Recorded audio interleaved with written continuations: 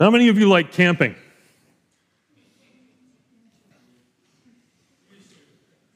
Used to. Like real camping. Like I'm not talking about fifth wheel. Really? Oh, okay. You like real camping? Real camping. Off-grid camping. Tent, ground sheet, tarp, cooking over the fire, ashes in your coffee.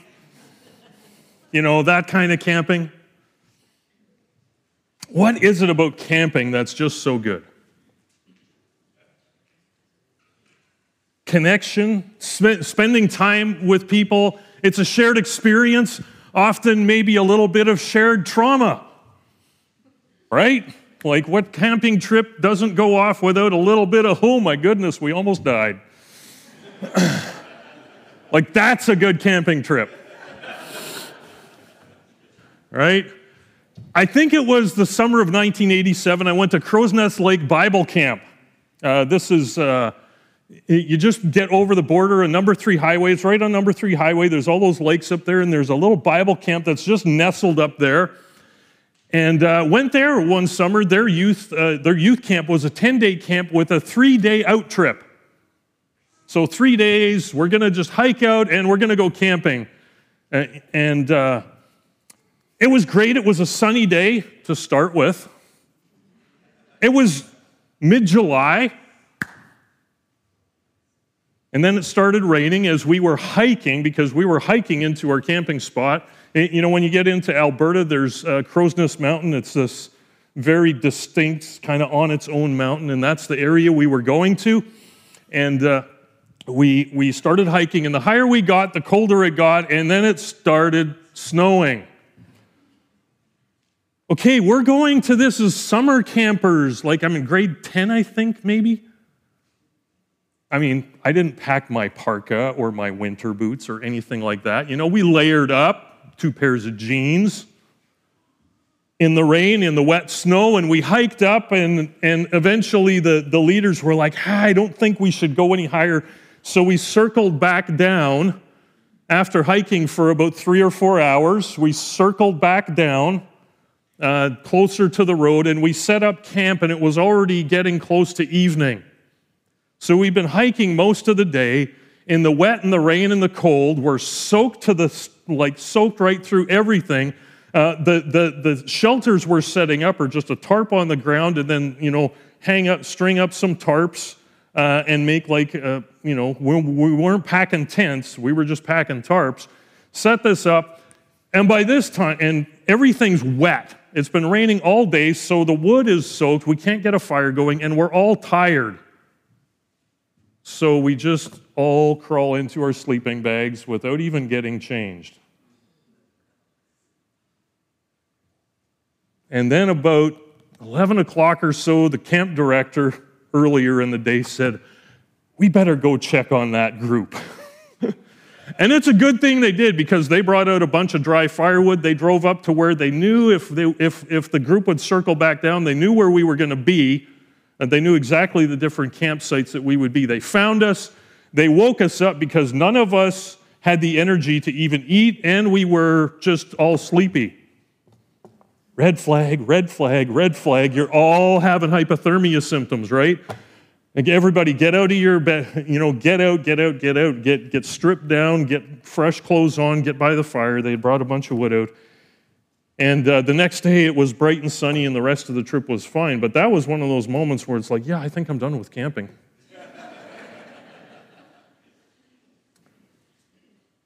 Shared trauma. I don't think there was anything, I haven't experienced anything else like that yet, but camping can be a lot of fun. It's such a good, just family building time. You really connect with people. I've already penciled it in with Tim for the last weekend of June to do another family camp up at the Pines, just a gospel chapel family camp. And so you can kind of throw that in the back of your mind for June. But camping is so much fun. It really connects people in a way that just nothing else does, mainly because you're spending a lot of time together and there's near-death experiences. So that just really cements community. So why do you suppose the Creator God of the universe chose to make his very first dwelling place on earth where his manifest presence would be with his people a tent. And spend 40 years camping out with people. That's what we're looking at today. Turning your Bibles to Exodus chapter 40. We're in Exodus 40, the completion of the tabernacle. And really what this is about is that God desires deeply to be with his people. In fact, this is the central message of the Bible. In the beginning, God creates the universe and a special environment for humanity in which he will be with them.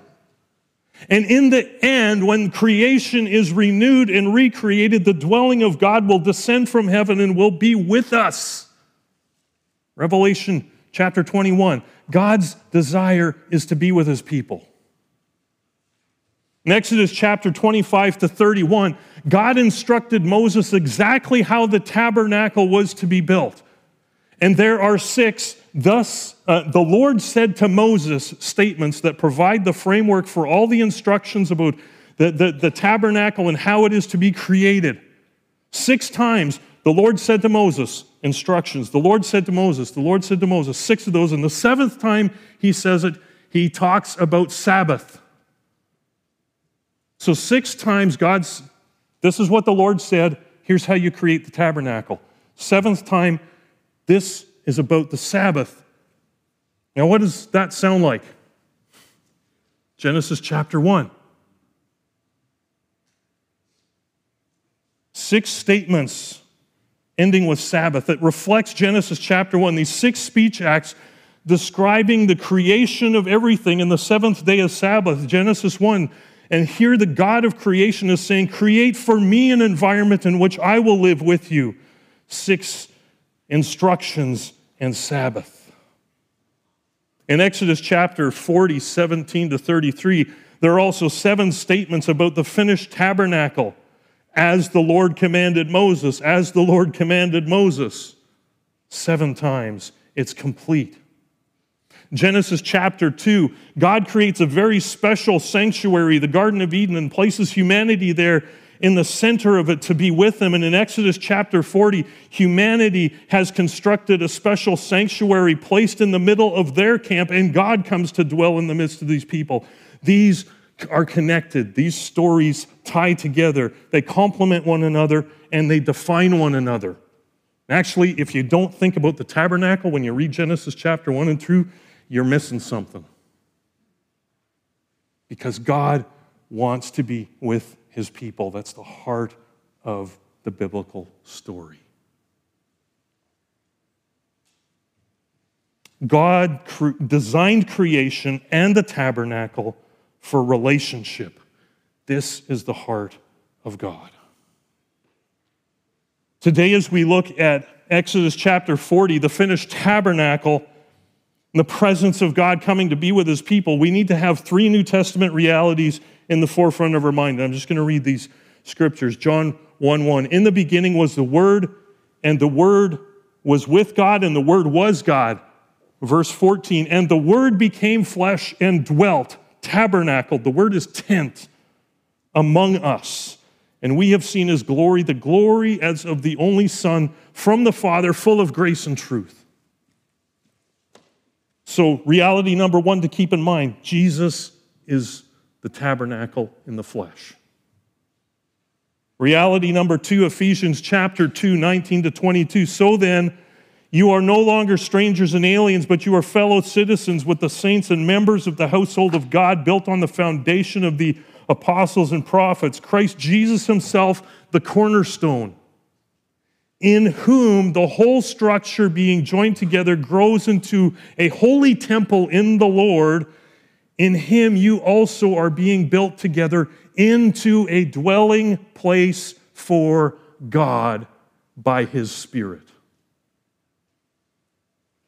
1 Peter 2:5, you yourselves like living stones are being built up as a spiritual house, to be a holy priesthood, to offer spiritual sacrifices acceptable to God through Jesus Christ. You are a chosen race, a royal priesthood, a holy nation, a people for his own possession, that you may proclaim the excellencies of him who called you out of darkness into his marvelous light. Keep these things in mind as we read Exodus 40. Because today, ultimately, what we're talking about is worship. Worship. Worship is a life defined by and centered on God's holiness, his forgiveness, and his presence. Worship is a life defined by, centered on God's holiness, forgiveness, and presence. First thing we're going to look at, the worship of God centers on his holiness. Exodus 40, verses 1 to 11. Well, let's stand as we read this. I'll actually read all the passages we're going to touch on today. We're not going to hit everything in this chapter, but just some key ones. 1 to 11. Actually, we'll go from 1 to 16. The Lord spoke to Moses, saying, on the first day of the month, you shall erect the tabernacle of the tent of meeting, and you shall put in it the ark of the testimony, and you shall screen the ark with the veil. And you shall bring in the table and arrange it, and you shall bring in the lampstands and set up its lamps. And you shall put the golden altar for incense before the ark of the testimony and set up the screen for the door of the tabernacle. You shall set the altar for burnt offering before the door of the tabernacle in the tent of meeting, and place the basin between the tent of meeting and the altar and put water in it. And you shall set up the court all around and hang up the screen for the gate of the court. Then you shall take the anointing oil and anoint the tabernacle and all that is in it, and consecrate it and all its furniture, so that it may become holy. You shall also anoint the altar of burnt offering and all its utensils, and consecrate the altar, so that the altar may become most holy. You shall also anoint the basin and its stand and consecrate it.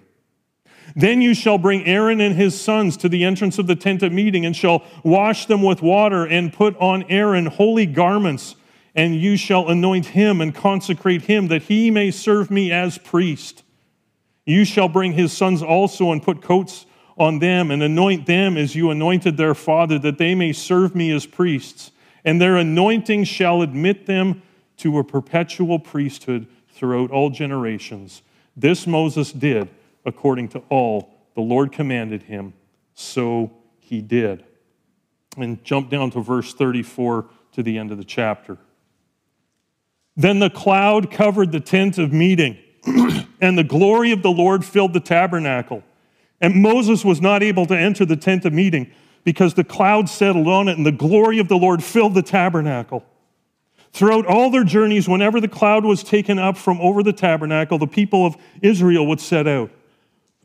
But if the cloud was not taken up, then they did not set out till the day that it was taken up.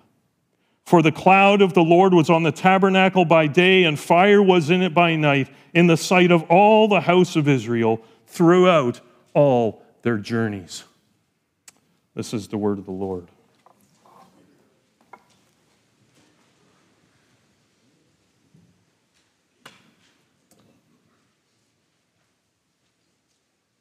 First of all, it's a new day. The timing is important here. Verse 2, on the first day of the first month. Well, what is that? Well, we have to go back to Exodus chapter 12, 1 and 2, and God instructed Israel to recalibrate their calendar around Passover. That means that the setting up of the tabernacle is happening 14 days before the celebration of the very first Passover celebration after the Exodus from Egypt. It's the first anniversary of God's saving work. And he said, set this up now, and I am going to come live with you. I'm going to be in your midst. My presence will be with you, and we will celebrate the Passover together. Timing is important. It is a new day. It is a new year. God is coming to live with his people. The order is important. Setting up the tabernacle, how it was all done. The placement of the Ark of the Covenant comes first from the most holy place to the outer courts. Holiness is central. Holiness is the most ornate, the most costly thing. If you go back and read, this is where the gold and the fine jewels and most of it is. And as you work out from that holy of holies, the cost of it kind of decreases, but the holiness is the most expensive thing. It is the most costly because holiness is central. It is also the most dangerous.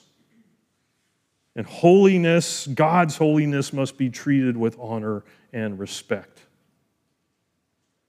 There are only two things in Scripture where God specifically measures out a perfect cube: the Holy of Holies and the city of Jerusalem that comes when heaven comes to earth in the new creation. The only two cubes. Both are the dwelling of God with humanity. The Holy of Holies, the tabernacle, the new Jerusalem coming down from heaven, Revelation 21, both are the dwelling place of God with humanity. This holiness, worship centers on the holiness of God. The timing is important, the order is important, the position is also important. You go to Numbers chapter 2, the tabernacle is set up, and then everybody else has to set up their tents. There's 12 tribes, so there's 3, 6, 8, 12, north, south, east, west, around the tabernacle, and everybody's tent door is to face the tabernacle. So they're all looking inward. The position is important. Everybody would see the holy cloud by day and the pillar of fire by night, representing the holy presence of God in the midst of them, in the middle of their camp.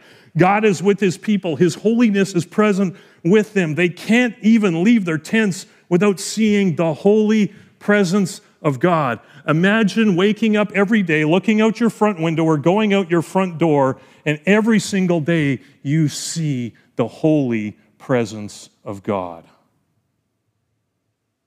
How would your life be different? Wow. That would be astounding, wouldn't it? This big pillar of fire, cloud, like you can't go out your front door without seeing God manifest. This is what a life of worship looks like. The holy presence of God is so central. What if holiness was this close? The worship of God centers on his holiness. God instructed Moses how things were to be put together and consecrated. He doesn't leave it up to Moses to figure out or improvise. God's instructions have a deliberate order and a purpose. And Moses is to anoint everything, set it apart for sacred service. There will be one use for this portable sanctuary. It is the holy presence of God that will go with his people. It must be set up and set apart according to his word, because worship centers on the holiness of God. Secondly, in verses 12 to 16, worship centers on his forgiveness. Worship centers on his forgiveness. Now, let's think about this for a moment. In verses 12 to 16, you have the anointing and the setting apart of Aaron as the priest. Maybe close your eyes for a minute and imagine that you are Aaron in this scene. What would that be like? Picture that in your mind. What would you be feeling as Moses called you and your children and began dressing you in priestly garments and anointing you with the same oil that was used to anoint everything in the tabernacle, and it's got this scent to it, and you're smelling this anointing oil on you? What's going through your mind and heart as God sets you apart for his service? Imagine you're Aaron in this. Now also remember what you've done in the recent past in relation to God and his commands. Remember how you lied to Moses about the golden calf? Remember that you actually took that gold, melted it down, formed it, and fashioned it with a tool.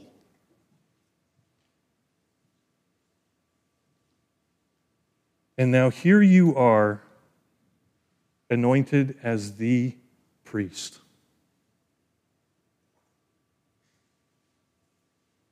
and you're receiving a promise that your family will be in a special relationship with God. You have failed horribly. You have led God's people astray. You have broken his very first command, and yet he doesn't give up on you.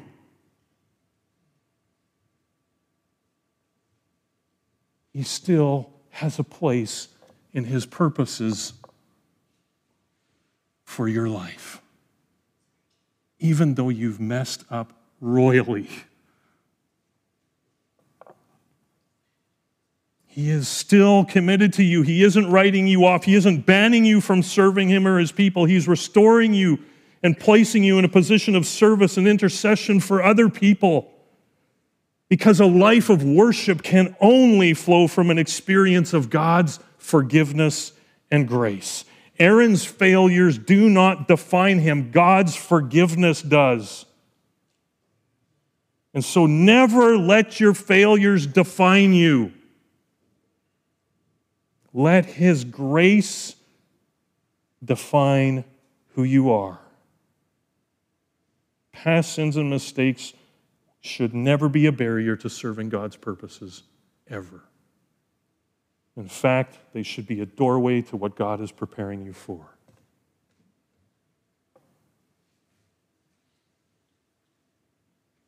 Gospel Projects, one of the thoughts I had in there is, even though Aaron failed and had fallen into grievous sins, the Lord's mercy and grace would restore him to serve as mediator between God and humanity.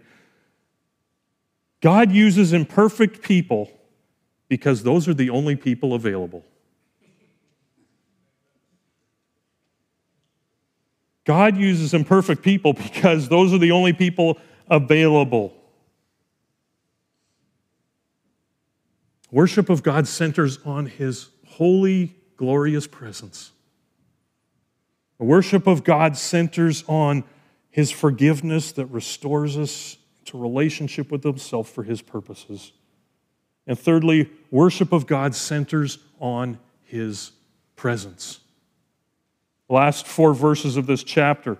Everything is set up. Everything's anointed. Then the holiness of God that has been present in the cloud and the fire that led them through the Red Sea, that descended in thunder and lightning and peals of thunder and a loud trumpet call from the top of Mount Sinai, now comes and rests in the camp, in the middle of the camp.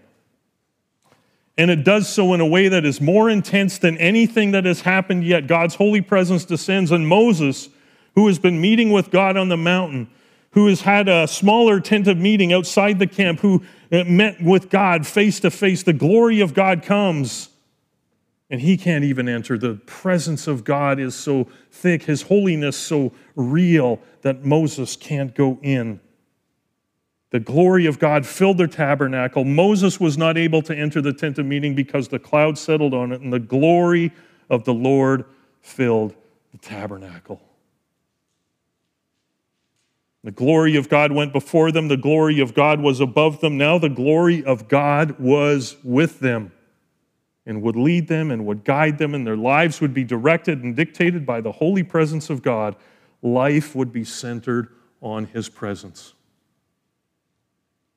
Every time you open your tent curtain, there's God. His holy presence visible every morning right outside your front door. And wouldn't it be nice to have such a visceral, visual reminder of God's abiding presence with us every day? There's only one problem with that desire. It's a pretty big problem, actually, to go, oh boy, if we could only have the tabernacle like it was in Moses' day. Here's the problem.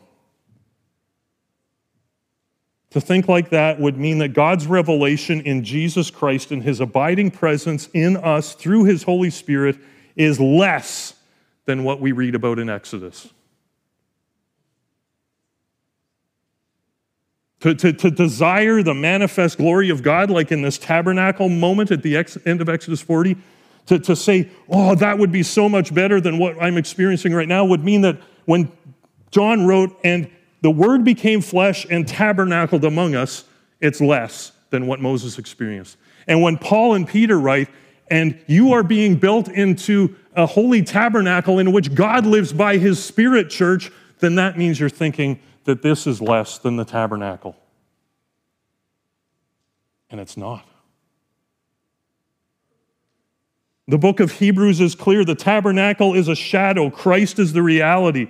Paul and Peter are clear. The dwelling of God is now in his people, indwelt by his Holy Spirit. The tabernacle was a temporary, local measure of God for him to dwell with his people, but the eternal fulfillment is in Jesus Christ and the Holy Spirit.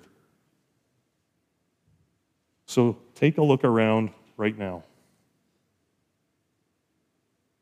Something greater than the tabernacle is here. And it's happening all over the world right now.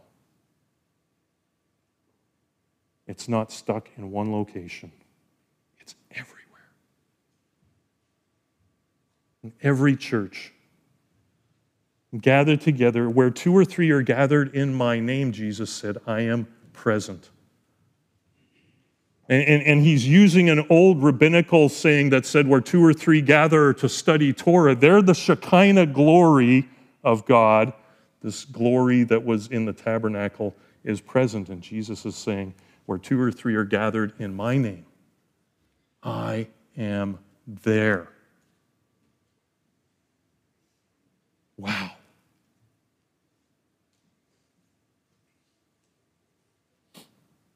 That reality is only possible because of the redeeming work of Jesus Christ, because the holiness of God is still the center of worship.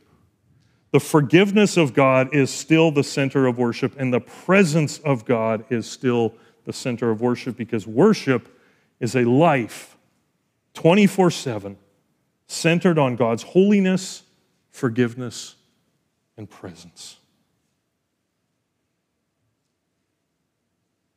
So what are some ways you can remain mindful of God's presence every day? Reflect on John chapter 1, Ephesians chapter 2, 1 Peter chapter 2. Second question, how will you choose to live and worship? Because you are a dwelling place for the holy God. Like that should overwhelm us with joy and terror.